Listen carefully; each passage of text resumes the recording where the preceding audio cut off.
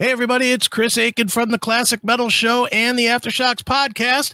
And I know you want to see this next episode, but right before we do it, just want to remind you that if you have an Amazon device, whether it's a TV or a Fire Stick or Fire Cube or whatever it would be, a Firebox if you're old school, make sure you add the CMSPN to it. Just look up CMS Podcast Network on your Amazon device, add the channel, and you will get every episode of all 4 shows for free right there on your TV.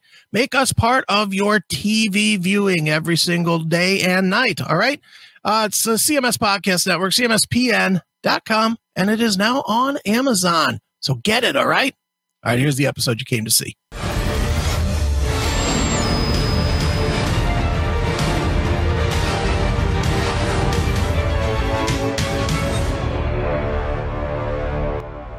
It is Aftershocks right here on AftershocksTV.com. And joining us right now, one of my favorite artists of the last 20 years. I have been a huge fan of this band forever and ever, it seems like at this point. And I'm very glad to welcome them back once again. They have a brand new release, which is not surprisingly awesome, I guess. It is Escape of the Phoenix. And joining us right now, it is Evergrey's vocalist. It is the one and only Tom Englund. Tom, how are you, sir? I'm good. How are you? I'm great, man.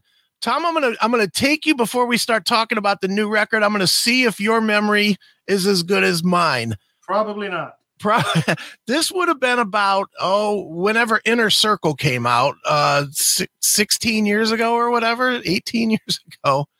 But myself and my radio partner at the time actually brought you into a little tiny recording studio in Cleveland to do a fan acoustic set with like 10 fans. And it's still one of those things that I play here on the show every now and again, man, because really? Yeah, it was just such a cool, it's just a little 3-song thing, but you guys could not have been cooler, man. With 10, you treated 10 fans like you were playing in front of 10,000, man. It was such a good time. Well, 10 is the most people we had at a show ever, so it doesn't make a difference. Well, I know that's not true. I do remember this. It was me and Rickard, right? Right. Mm-hmm. Yeah, so we were on tour with In Flames or something like that. I think so. Yeah, absolutely. Yeah.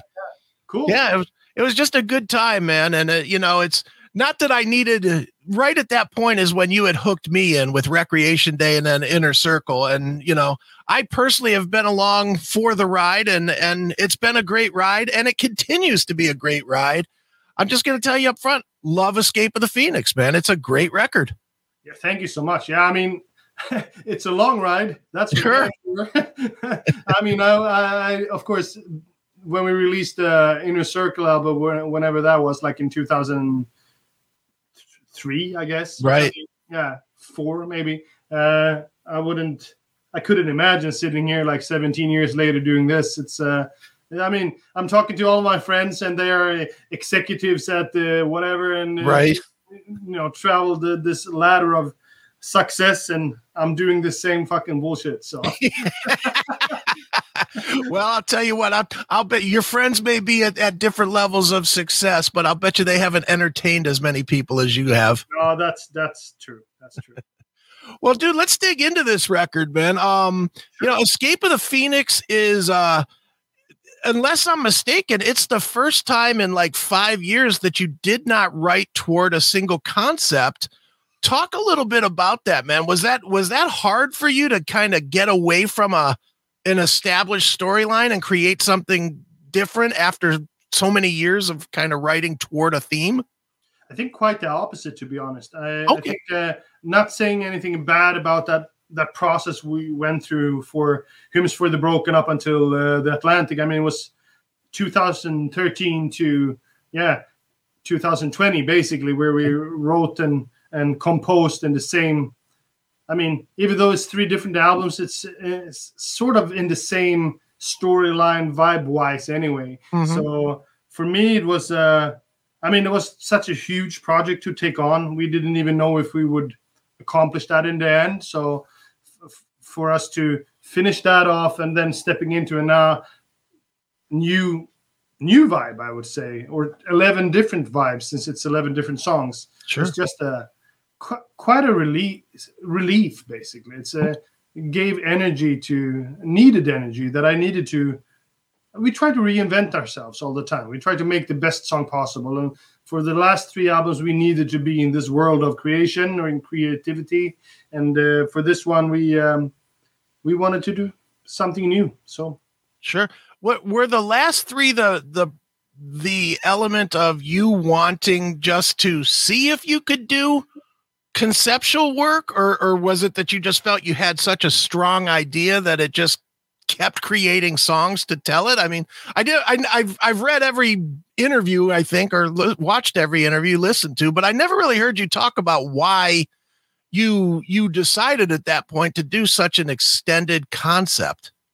Well, I guess I was in a period of my life where a lot of changes happened, and it started off with it happening to a bunch of us, and going through divorce as it was for me. And, sure. Leaving a safe harbor in a way and becoming somebody new and discovering all those things through the process was not something that I knew where I would have the result and when I would have the result. So therefore I couldn't go out and say, I'm going to write about this. And it was not particularly something that I wanted to sort of brag about or talk about that loudly either. It's like, right. I was just writing like I've always been writing. I've always written about myself and maybe even sometimes a bit too carelessly towards myself, because okay. When I write, I don't really think about the fact that it's going to be out and released on a piece of plastic or for the rest of you guys to hear. Right. I just write for myself. And so no, I didn't know if I would write about it for 1 album or 2 albums or 3 albums. But when we wrote about it after the first album, I said, it would be cool if we kept on doing this and followed my process throughout up until the end of it. And sure. I guess The Escape of the Phoenix could very much be the new start or whatever. Sure. Definitely. Now with the new release, with Escape of the Phoenix, are these all brand new, like 2020 type songs, or were some of these ideas that you had that didn't fit the previous concept? No, I mean, the thing is, I think I learned through the years that there are music that you write that are music that you need to write. Okay. And that not necessarily will end up on any album or anything. It's just music that you need to have written in order to get to the real song that you want to write, And I would think that we would have material for at least 2 to 3 full albums lying around, that we're not going to use, because whenever we want to start to write the new album, we start to write the new album, and then the sort of old stuff is old, Right. So there were no music written for this album beforehand, if you want. I mean, okay. We write all the time. So when we get into this mindset of writing, now we're going to write the new Evergrey album, then of course we start to write. And that happens before we all meet, and we write on our own, and then we hook up. And most of the times, me and Jonas, the drummer, we hook up first and share our ideas, and then sort of scale down on what we want to share to the rest of the band, or should share to the rest sure. of the band. So, definitely. Yeah. So there is no material that we gonna use or was okay. Sure. Now listening to the album, and I've listened to it, I don't know, a dozen or so times at this point. The one thing that just jumps off is how much heavier it is than the Atlantic. It's a much more meaty, heavy. It's way more metal than you've been in a little while. Was that on purpose, or was that just the way you were writing at the time, or what?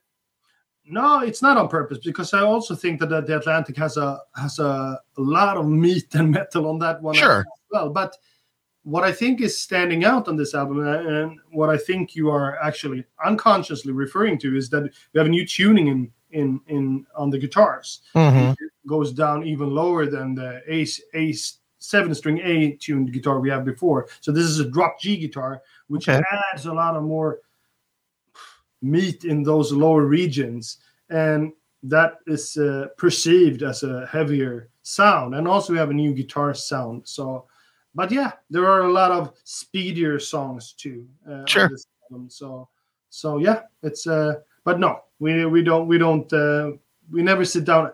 The only thing I think that we have said throughout the years is that let's write an album that is great to play live. That we have said for each and every album, and it never happened. So sure. Yeah, and you've definitely accomplished that this time. I mean, the first taste that you gave people, Forever Outsider, very heavy tune, very good tune. Talk a little bit about not only the song itself, but why was that chosen as the first song to introduce people to the album with? Honestly, this is the first time we haven't chosen any of the songs to be either videos, lyric videos, or first singles or whatever. We have left all of that to the label because we figured we have 11 songs that we are equally proud of, and we can't see any sort of. We couldn't find a reason to release one song before the other, So we said to our German label that, "Hey, dude, you decide. We don't want to bother with it." So, but speaking about that song, it's actually the first song that we did finish for the album. Okay. It was quite fun in that aspect because it was an idea that came from Jonas, the drummer. He also plays a lot of guitar. And then I brought in the chorus to it. And then it sort of, with all of us in the room, then it becomes a Evergrey song. But yeah, it's a very heavy guitar-driven track. Sure. Were you comfortable giving that up? Because you personally have pretty much handled every aspect of Evergrey since day one. Was it comfortable to let somebody else make the decisions? And were you comfortable with the decisions they made? If I would have had an album where I knew that we have 5 songs that are exceptionally great and 6 songs that are they're good album tracks, then I would have had a problem with leaving it to them. But as I said, for this album, each and every song we could have made a video for, to be honest. Sure. Of course, then Eternal Nocturnal, from a label perspective, is the most commercial song a band like Evergrey could make, and then it's even better that I didn't make the decision. So right. Sure. You say that, but I might argue with you that the current single, When August Mourns, is much more catchy. It's got that kind of a gallopy sound to it. And it's, that one may be more catchy to lure new people in. And that's the great thing. And hopefully, if you work as a record label, you have some sort of grip of the situation. And sure. Know what the hell you're talking about. I'm not that sure, but, so, yeah. It's 2 different types of songs, which is good to, as you said, to bring the most people in. That's what we want. That's why we're here. So sure, definitely. Now, you guys are no different than any of the rest of us with this pandemic, and the pandemic has, really changed everything. How did it change? You obviously wrote this record, I believe, during the pandemic. How did it change creatively for you guys, and how has it changed just because you were stuck at home instead of doing what you normally do, the festival circuit and playing shows and whatnot? I mean, it sounds arrogant and a bit obnoxious, to be honest, but for us, it's been a blessing, to be honest, because this was already scheduled for us. We had all of the things lined up as far as having 3 months to write the album, or 4 to 5 months, and then record it and whatnot. So for us, it was just lucky that it happened during this period of time, because, as you said, we didn't have to travel to the US or Brazil or and don't get me wrong, we love to do those things. Sure. But when you're in the creative process, I also love to do that, and usually you don't get to do that. Only you have to be in and out of this world, and this is a result of what happens when we get to do what we want to do all the time. So yeah, for us, it's been a peace of mind album, and not the Iron Maiden one, but Certainly. Now, one other thing about Escape of the Phoenix, you guys got James Labrie to come on the Beholder. How I'm sure you've known him over the years. How did that come about? Did you just send him an email or give him a call, or how does James Labrie end up on the new Evergrey? This is so funny because it sounds like a construction of what I'm going to tell you now. But we were sitting in the Evergrey studio, all the five of us, sort of finishing the songs. Okay. So we were listening to this song over and over and over again, and I was like, it's lacking something, and we were listening to it and over again. That's how we do it. Sure. And then I said, we should have a guest vocalist, and everybody sort of turned silent. And then pretty much in the same voice, everybody said, it's got to be James. It's got to be James. Okay. Even the keyboard player was jumping up and down and said, he's going to do it. I know he's going to do it. And then I wrote James the email and telling him about the concept of the song and so of course asked him and he's just wanted to hear the song and then he was happy with it. Yeah. And wow. He loved the song. So yeah. Yeah, that's a heck of a get from just an email and hey, I want this guy. I mean, yeah, I guess. I mean, through the years, through the quarter of a century, I guess you sort of work these things in and, maybe have them in your, I don't know, vortex. Sure. Yeah. Definitely. Now, Tom, certainly with the pandemic, it's taking away, in my opinion, Evergrey's best asset, which is your live show. How has it been for you guys? I know you guys, like every band, you try to get a plan together of when you can go out and tour. Now you have a record that you want to tour. Are you guys going stir crazy, just waiting for this shit to figure out what it's going to do? I mean, honestly, it's quite devastating. I mean, being a professional touring musician like we are, this is something that we have done for such a long time. Sure. And it's something that if we don't get to do this, we've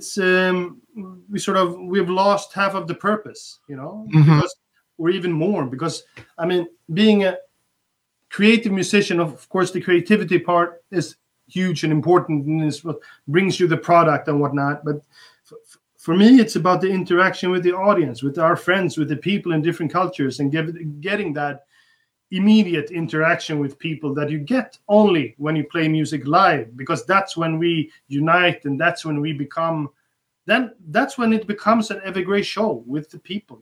It's with you guys. It's like without it, it's like doing all these fucking streamed live concerts. Yeah, it's great and all, and but it's not.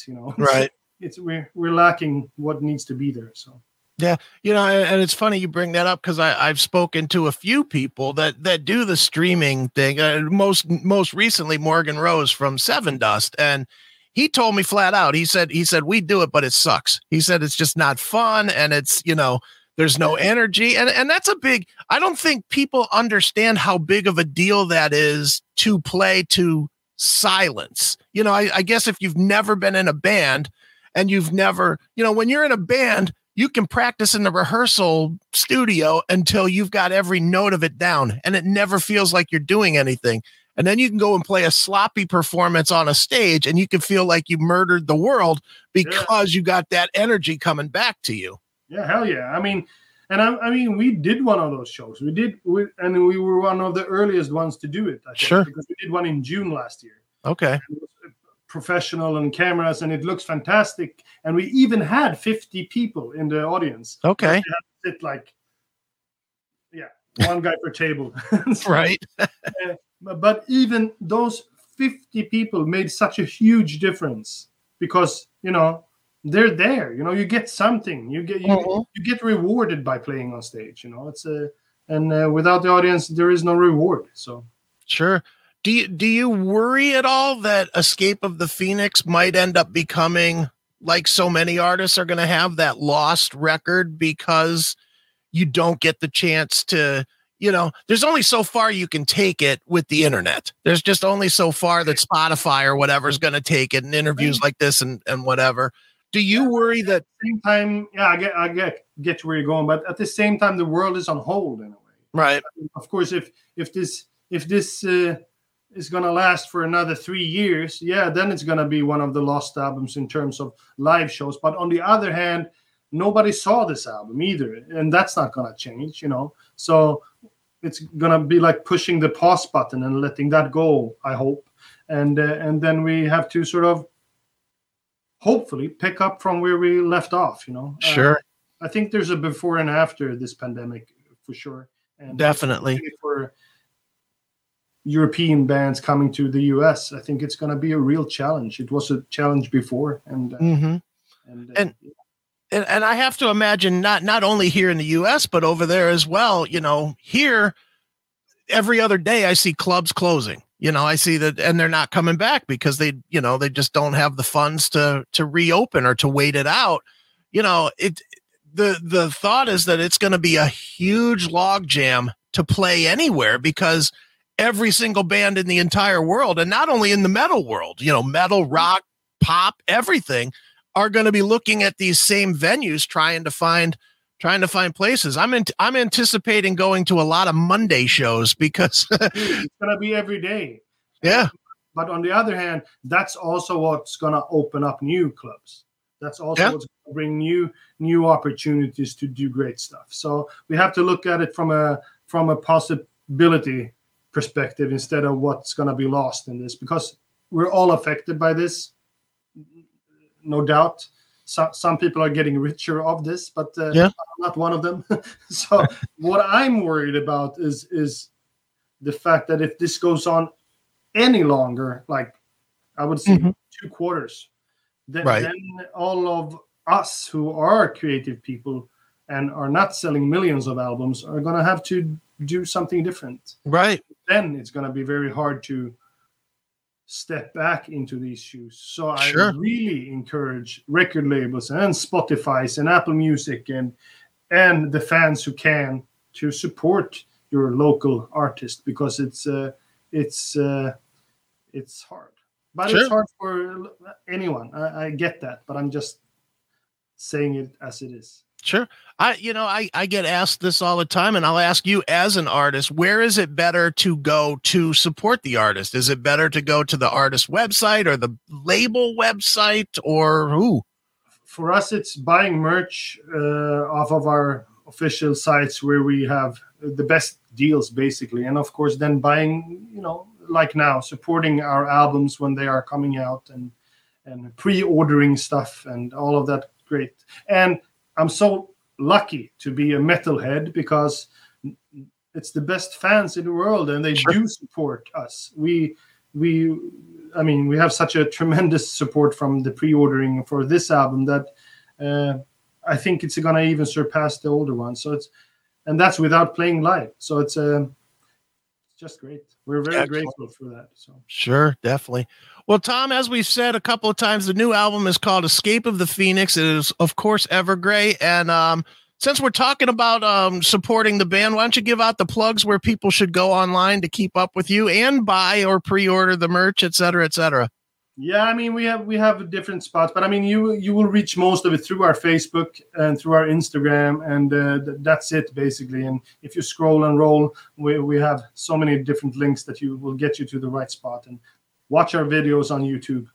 Excellent. Spread the word most of all. We will definitely do that. And Tom, as always, man, it's great talking to you, man. You too, buddy. All right. Thanks for listening to Aftershocks. For more episodes, go to our website at www.aftershockspodcast.com. Visit us on our Facebook, Instagram, and Twitter pages for more news and information on the podcast. And be sure to subscribe, listen to, and review all episodes on YouTube, Spotify, Apple Podcasts, and all other podcast platforms.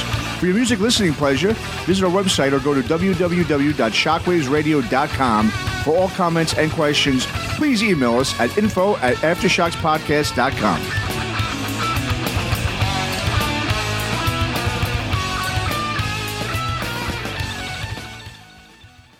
All right, everybody, another great interview right here on Aftershocks TV. And before we go, just want to remind you one more time, make sure you get over and subscribe to the CMS Podcast Network, cmspn.com.